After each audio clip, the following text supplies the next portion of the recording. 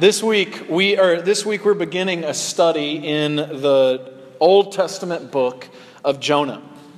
And Herman Melville, the great American author, in his great American novel, perhaps some think the greatest American novel, Moby Dick, through one of his characters, he says this about the book of Jonah. He says, Jonah is one of the smallest strands in the mighty cable of the Scriptures, meaning it's not a very big book, just 4 chapters. But Melville says, yet what depths of the soul does Jonah's deep sea line sound? It's a small book that we're going to study for the next 5 weeks, but it is a deep book.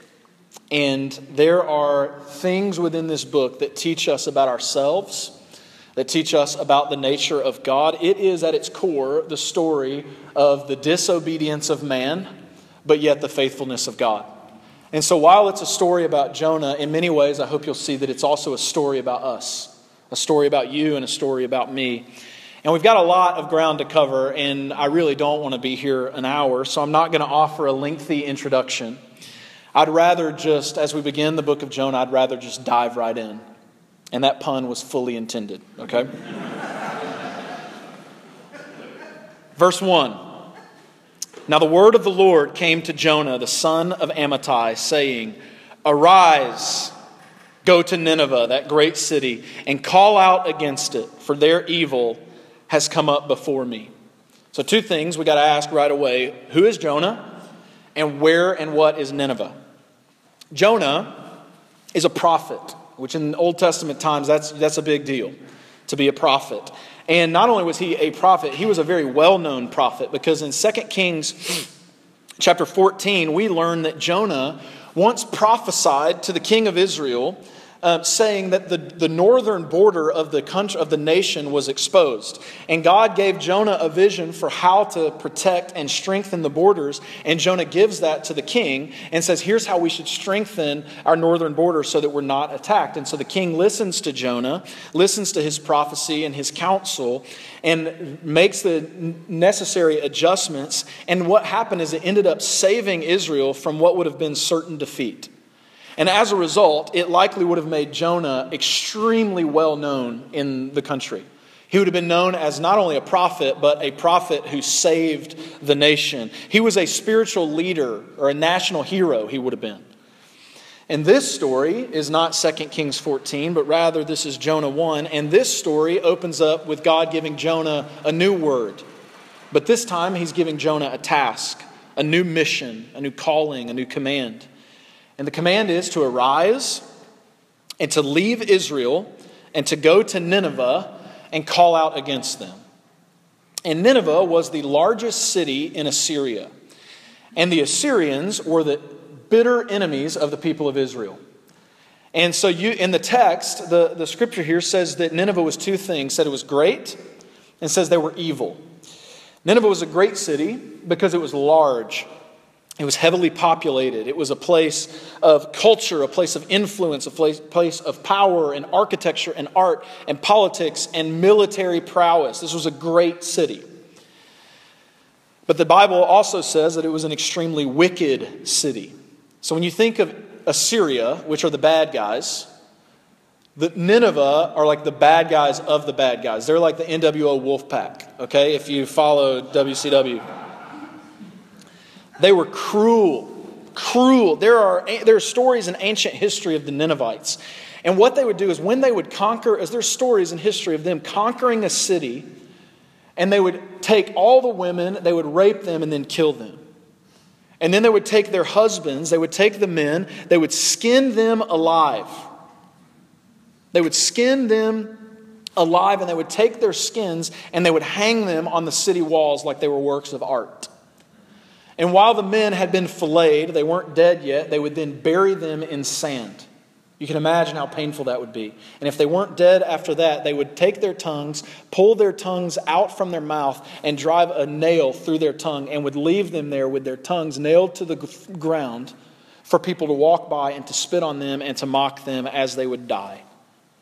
There are stories of Ninevites where they would conquer cities and they would behead hundreds of their citizens, and they would make a pile of the severed heads, and they would stand up and they would say, "This is what happens when you dare to oppose the Assyrians."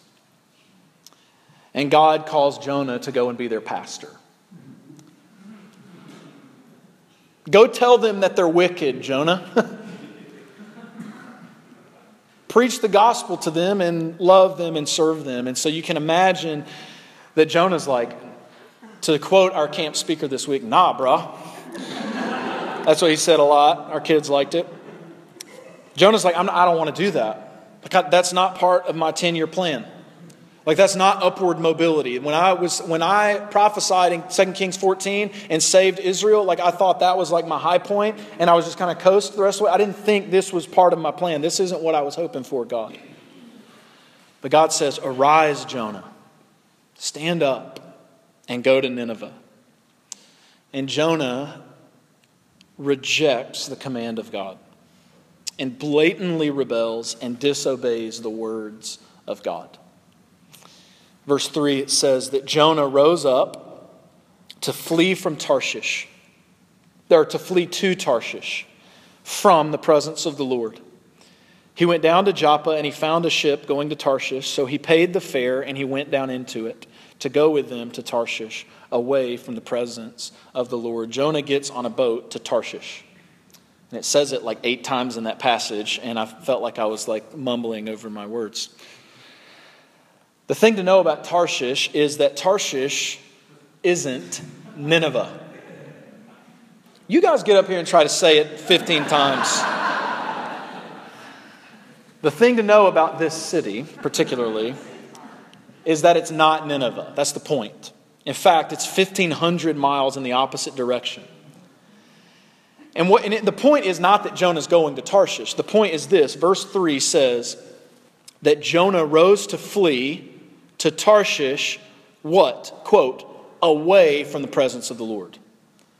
And it actually says this twice. Away from the presence of the Lord. Jonah's not going to this new city. Jonah's running from God is what he's doing. He fled as fast as he could. It says he goes down to Joppa, and kind of the way it reads, it says he just found the first ship out of Joppa that he could find. One going in the opposite direction of Nineveh, going in the opposite direction of the path of the way that God had called him. And there's a number of reasons why Jonah refused to obey God's command that we can sort of consider. Perhaps he was scared. I mean, that would make sense. I mean, I would be scared. I wouldn't want to go to Nineveh if God called me there. In chapter 4, we also see that one of the reasons he didn't want to go is because he was kind of racist. Very racist, yeah. And we'll get to that. It could have been, it could have been, he was a national hero in Israel, and it could have meant leaving Israel would have meant that he would lose his status as a local hero. And in fact, he knew that in Nineveh, not only would his success not mean anything to them, it would actually probably make him the enemy of the state. But regardless of the why, the point is this: Jonah heard the word of God, the commands of God, and actively chose to disobey. God told him the way to go, and Jonah actively said, "I'm not going to do that." Jonah knew the will of God, and he even knew the character of God, but he chose to go his own way. And let me stop right here and just bring this story down to our lives. There is nothing more sad, and there is nothing more heartbreaking to the Spirit of Christ than when we know God's character, and when we know His commands, and when we know His will for our lives, yet we choose to go our own way. There's nothing sadder than that. And right now, I'm convinced that God is calling each of you in this room to something. I know He is. He's calling every one of you to something in your life. Whether He's calling you to greater generosity, whether He's calling you to greater purity, whether He's calling you to greater maturity or greater commitment. Perhaps even greater commitment to this church. For some of you, God may just be calling you to believe in Him, to follow Him, to become a follower of His Son, Jesus. And you've got two options, essentially. You can rise up and run toward God's call on your life, or you can be a Jonah and run and flee from His will for your life.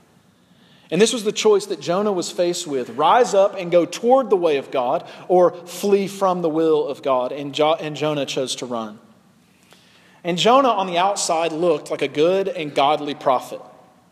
People would have looked at him as an example of faith and integrity. He probably even thought of himself that way.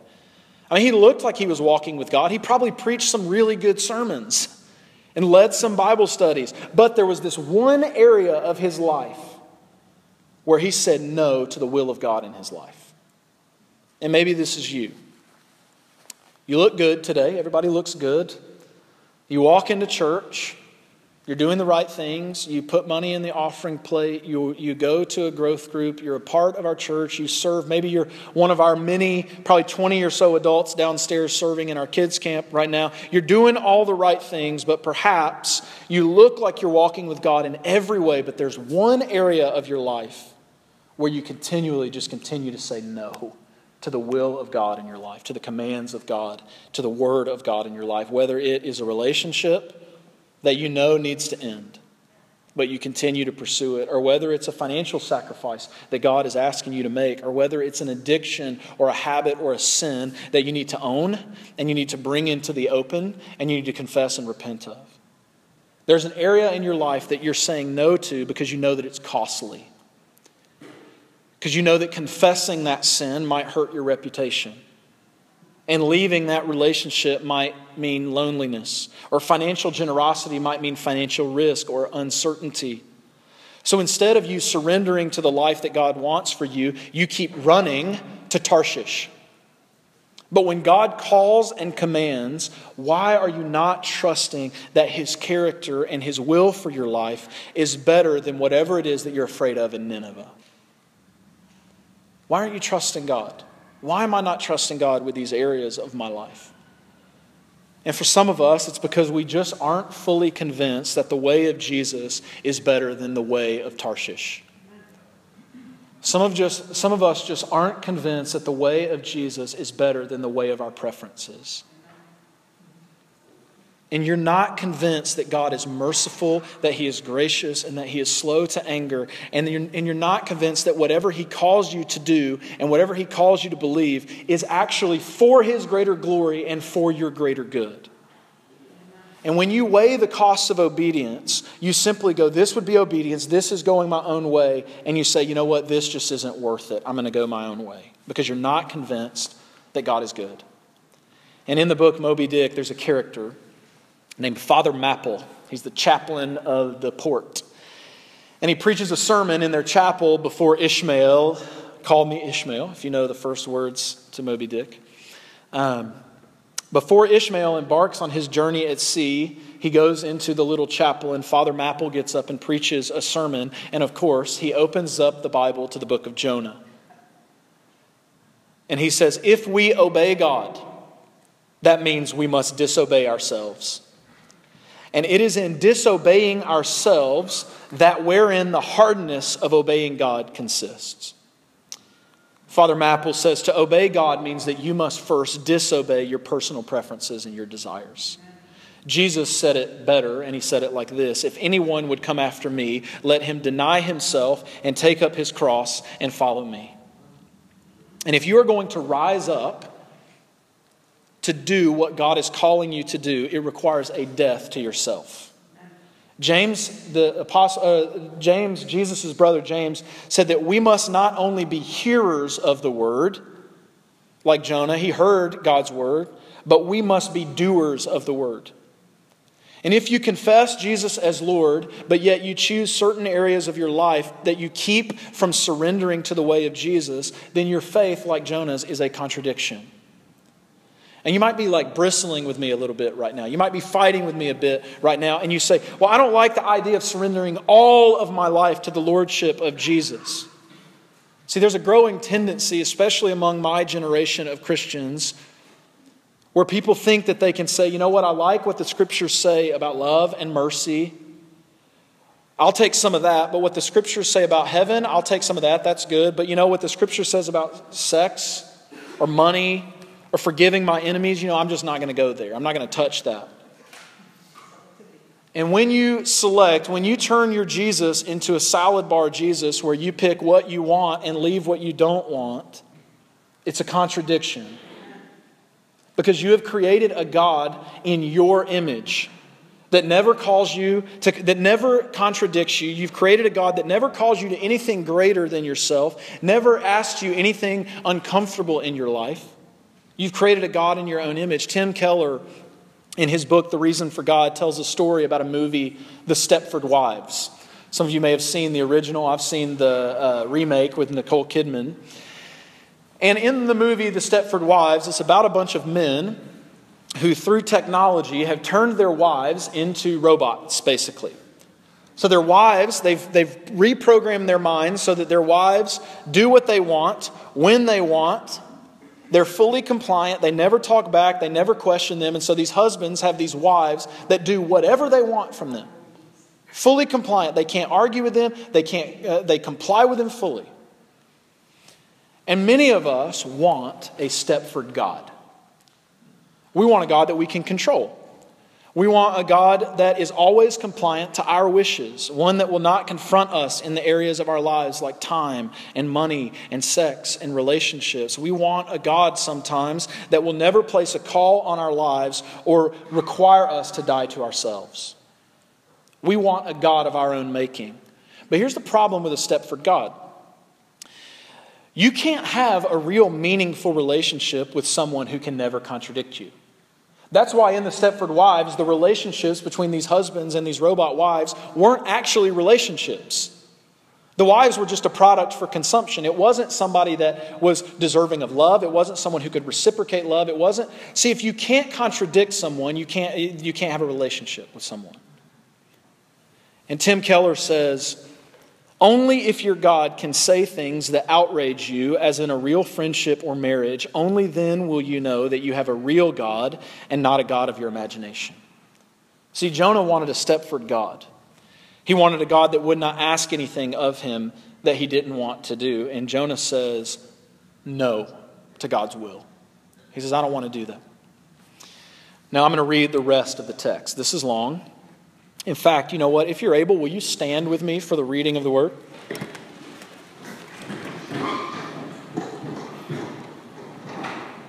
says, but the Lord hurled a great wind upon the sea.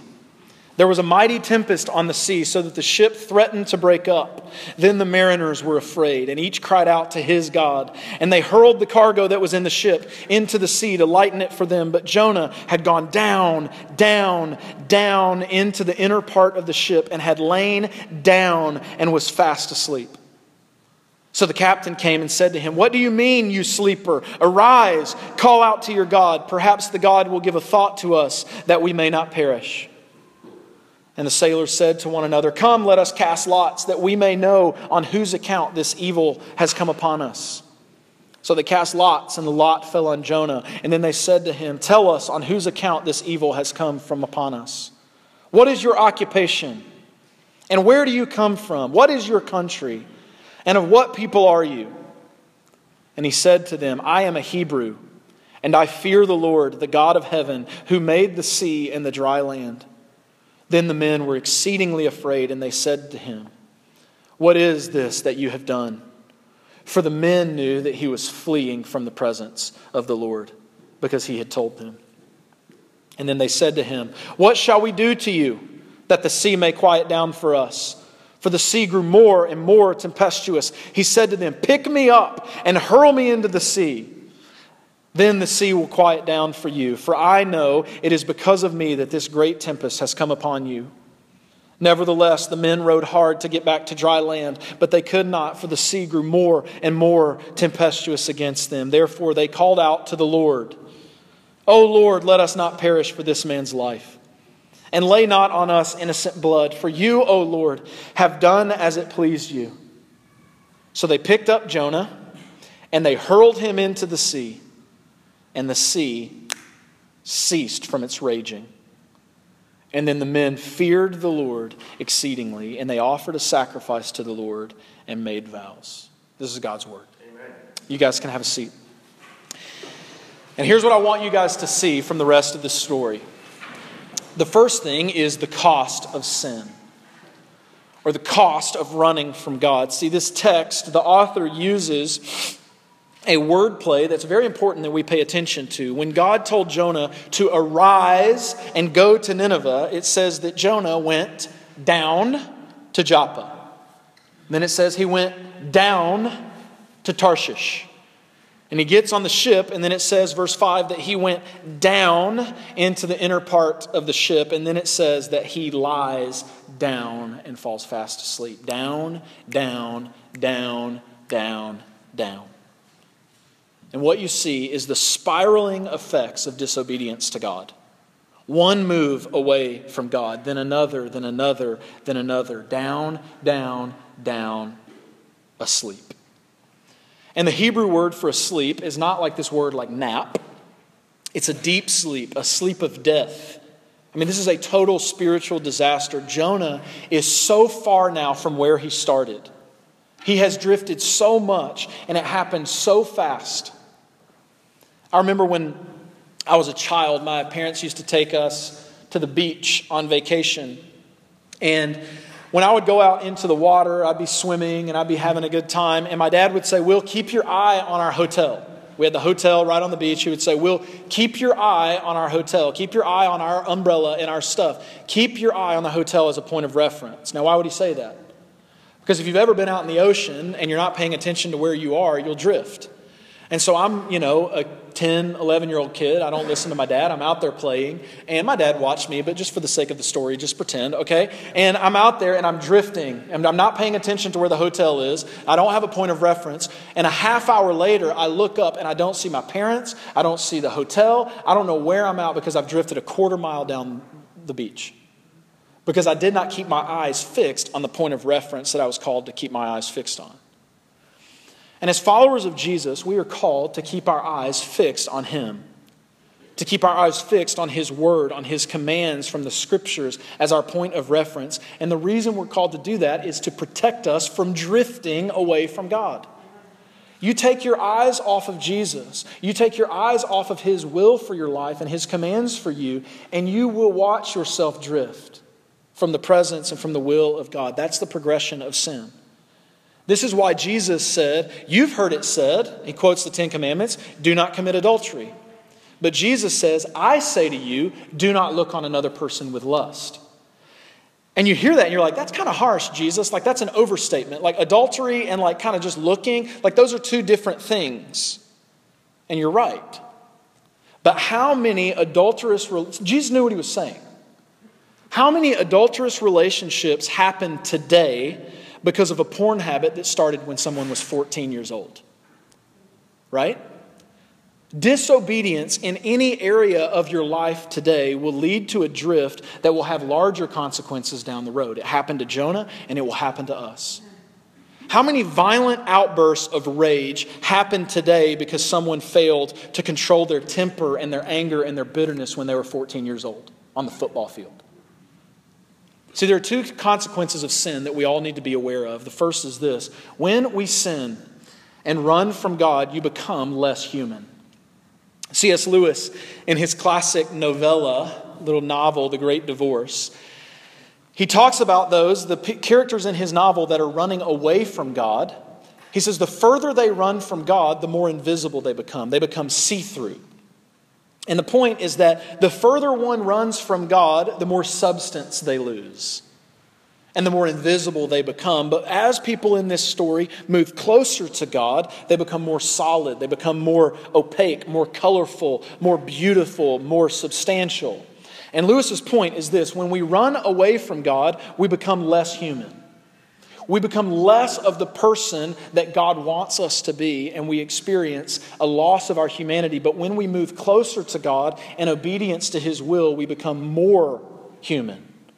We become alive. We become like God intended us to be. We become fully human. Jesus calls it the abundant life. And some of you, your selfishness, your fear, your insecurities, they are pulling you further and further away from God, and you know it's making you less human. You're losing a part of yourself.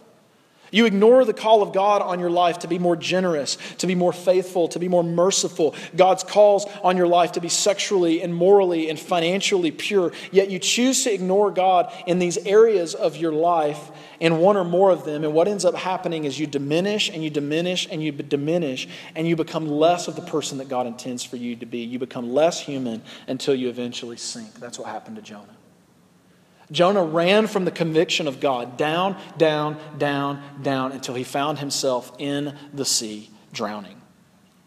And some of you, you know this, men. Some of you, your pornography addiction is causing you tremendous pain. And you know it gives so much shame and pain, and you know it. And you feel so much shame, and you medicate your shame with more pornography. And the spiral goes down and down and down, and it's killing you. Because when you objectify another human being, you lose a part of your humanity.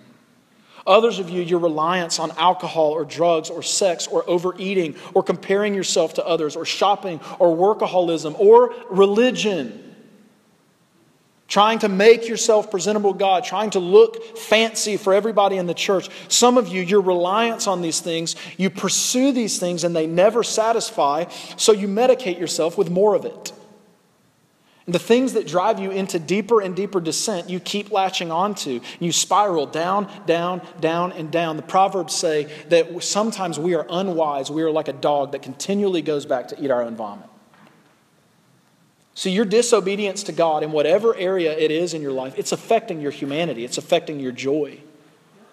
And you know this is true. You may think I'm being harsh right now, but you know this is true. This is why one of the ministries in our church that is thriving right now is our Celebrate Recovery ministry.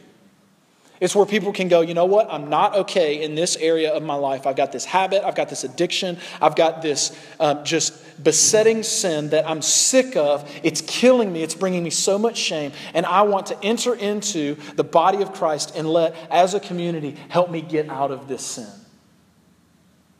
You know your sin is killing you, and you want your life back. Our sin, it causes us to be less human, but another thing about our sin, another cost of our sin, is that it hurts others. See, when you run from God's call on your life like Jonah, it's not only you that gets hurt.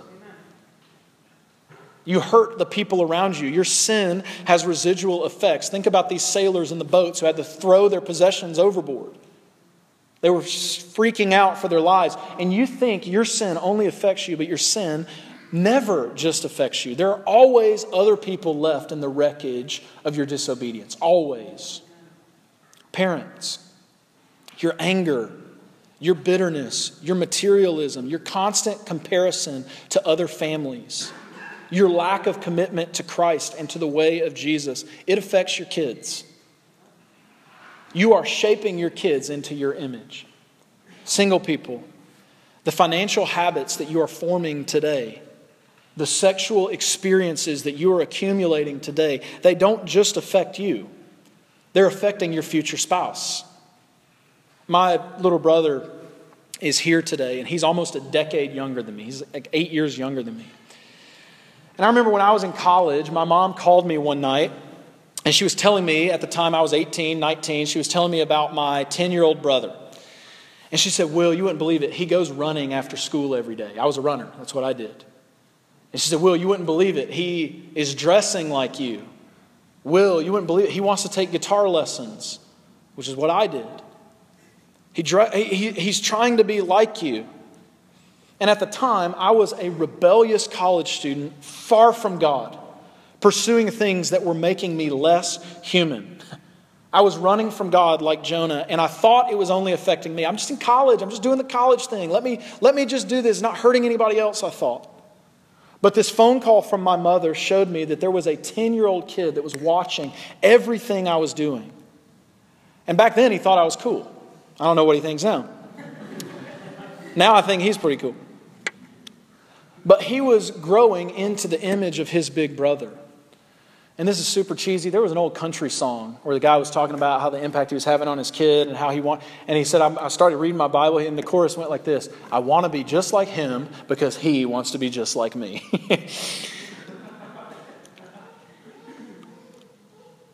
But that thought came into my mind. Here I am, a rebellious college student, pursuing the things that are not of God, and yet here's a 10-year-old kid that's watching every move I make. And after that call with my mom, I hit the floor and I wept over my sin for the first time in years, because I realized that my sin was not isolated, that it affected other people. And I cried out to God and I asked Him to change me and transform me. And God was faithful in that moment to forgive me and save me and begin the process of transforming my life. See, your sin doesn't only affect you, it affects others. And I got to get going because I'm a little behind. But the second thing we see from this passage is the pursuit of God. There's a cost to sin, yes. But what makes this story so beautiful is not Jonah's pursuit away from God, but rather God's pursuit of Jonah. See, God doesn't let Jonah go to Tarshish. God doesn't let Jonah flee from Nineveh. He pursues him. He draws him back to the call that he has on Jonah's life. See, God loved Jonah too much to let his rebellion continue to spiral out of control. And God loved Nineveh too much to keep Jonah from going there to preach the good news of the gospel. And how does God bring Jonah back? He sends a storm. Eric Mason calls this a divine interruption. Oftentimes we think the storms in our lives are God punishing us. This is what Jonah thought. You see, when the sailors realized that the storm was coming from Jonah's God, because Jonah was fleeing God, they asked Jonah, they said, look, we know it's because you're disobeying your God. What do we need to do to get your God to stop this? If you read what Jonah says, why don't you just kill me? Why don't you just throw me overboard? See, Jonah was thinking to himself that the storm was God's punishment on him. And he was thinking, God's through with me. God is so angry with me. There's no second chance for me. So he tells these sailors, just kill me. God must want my destruction. So just end me. Throw me overboard. But at this point in the story, Jonah still doesn't understand God's heart. And God's heart is that He does not delight in the death of the wicked. He wants Jonah's repentance is what He wants. He wants Jonah's obedience, not his destruction. And some of you, you're facing a storm in your life right now, and you think like God is punishing you. And you may interpret it as God being finished with you, but could it be that God is pursuing you and wooing you back to Him? God sent a storm not to destroy Jonah, but to wake him up from his apathy, from his rebellion. And some of you here, you don't feel like you are who you are supposed to be. And that feeling of discomfort, that stormy feeling every night when you lay your head on your pillow and you get that sense that you're diminishing, that sense that you're falling apart, that sense that you're not fully alive to who you want to be and who God wants you to be. It feels like a storm is encompassing you, but could it be that is God's mercy on you to draw you out and call you out from your rebellion and your pursuit away from Him and to draw you back to Him? God used a storm to draw Jonah back to the will that He had for his life. And then the final thing we see is the redemption of God in this story. Can anything good come out of our disobedience? Can anything good come out of our running or our past sin or our failures? See, the most amazing thing about this chapter in the story, and there's much more to the story, but in this chapter, one of the most fascinating things is that it's through Jonah's disobedience and his running that the sailors on the boat came to know Jonah's God. See, if you notice, early on in the text, they're talking about their God, little g God. But in the Old Testament, in your Bible, it probably says in the Old Testament, when Lord is spelled with all caps, that means it's referring to the word Lord Yahweh, which is the God of Israel, the God of Jonah, the God of Abraham, Isaac. That's the Christian God. And so when you see Lord without the all caps, it's referring to just the idea of God. But when you see Lord all caps, it means Yahweh. And what you see early on in this passage is the sailors referring to lowercase Lord. And by the end, they are making sacrifices and vows to Lord, capital Yahweh, Jonah's God. They came to a knowledge of the God of the universe because of Jonah's rebellion. See, God took Jonah's failure and used it and redeemed it for His purposes. And God often rescues us from our failures and uses our failures to rescue others. He often uses the experiences we experience today to speak into the experiences of others in the future. Or often he uses the tears that you cry today to qualify you to wipe the tears of someone else tomorrow. I think of Charles Colson, who went to prison because he was one of the people in Nixon's Watergate scandal that went to prison during all that. And Charles Colson went to prison. While he was in prison, someone shared Christ with him, and he became a follower of Jesus. But also while he was in prison, he became awakened to the injustices of the prison system. And when he got out of prison, he started prison fellowship and ministered to prisoners, a ministry that has blown up and is ministering to prisoners all over the country and is working on the front lines for prison reform. I think of Annie Lobert. Many of you may have heard her story. She was a high-end prostitute who slept with celebrities and politicians, and she was a high-end call girl. But God sent a storm into her life that caused her to recognize who Jesus was, and she surrendered her life to Jesus. And now she uses her experiences from that past life to now rescue women caught in sex trafficking and in addictions.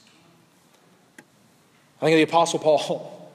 He was a murderer, and God turned him into a missionary. Think of John Newton, who was a slave trader.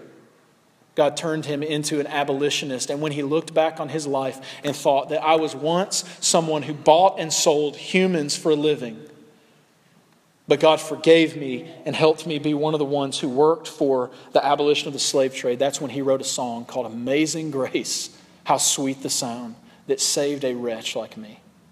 God changed John Newton's life. I think of Ryan Stockton here in our church, who because of past sin habits in his life that plagued him for a season of his life, he just said, I've had enough. And he sought redemption, he sought restoration. And through the body of Christ, helping him work through his issues, he now has a heart to lead our Celebrate Recovery ministry, where many people in our church could point to Ryan and say that his impact on their life has helped them rise up out of the sin in their lives.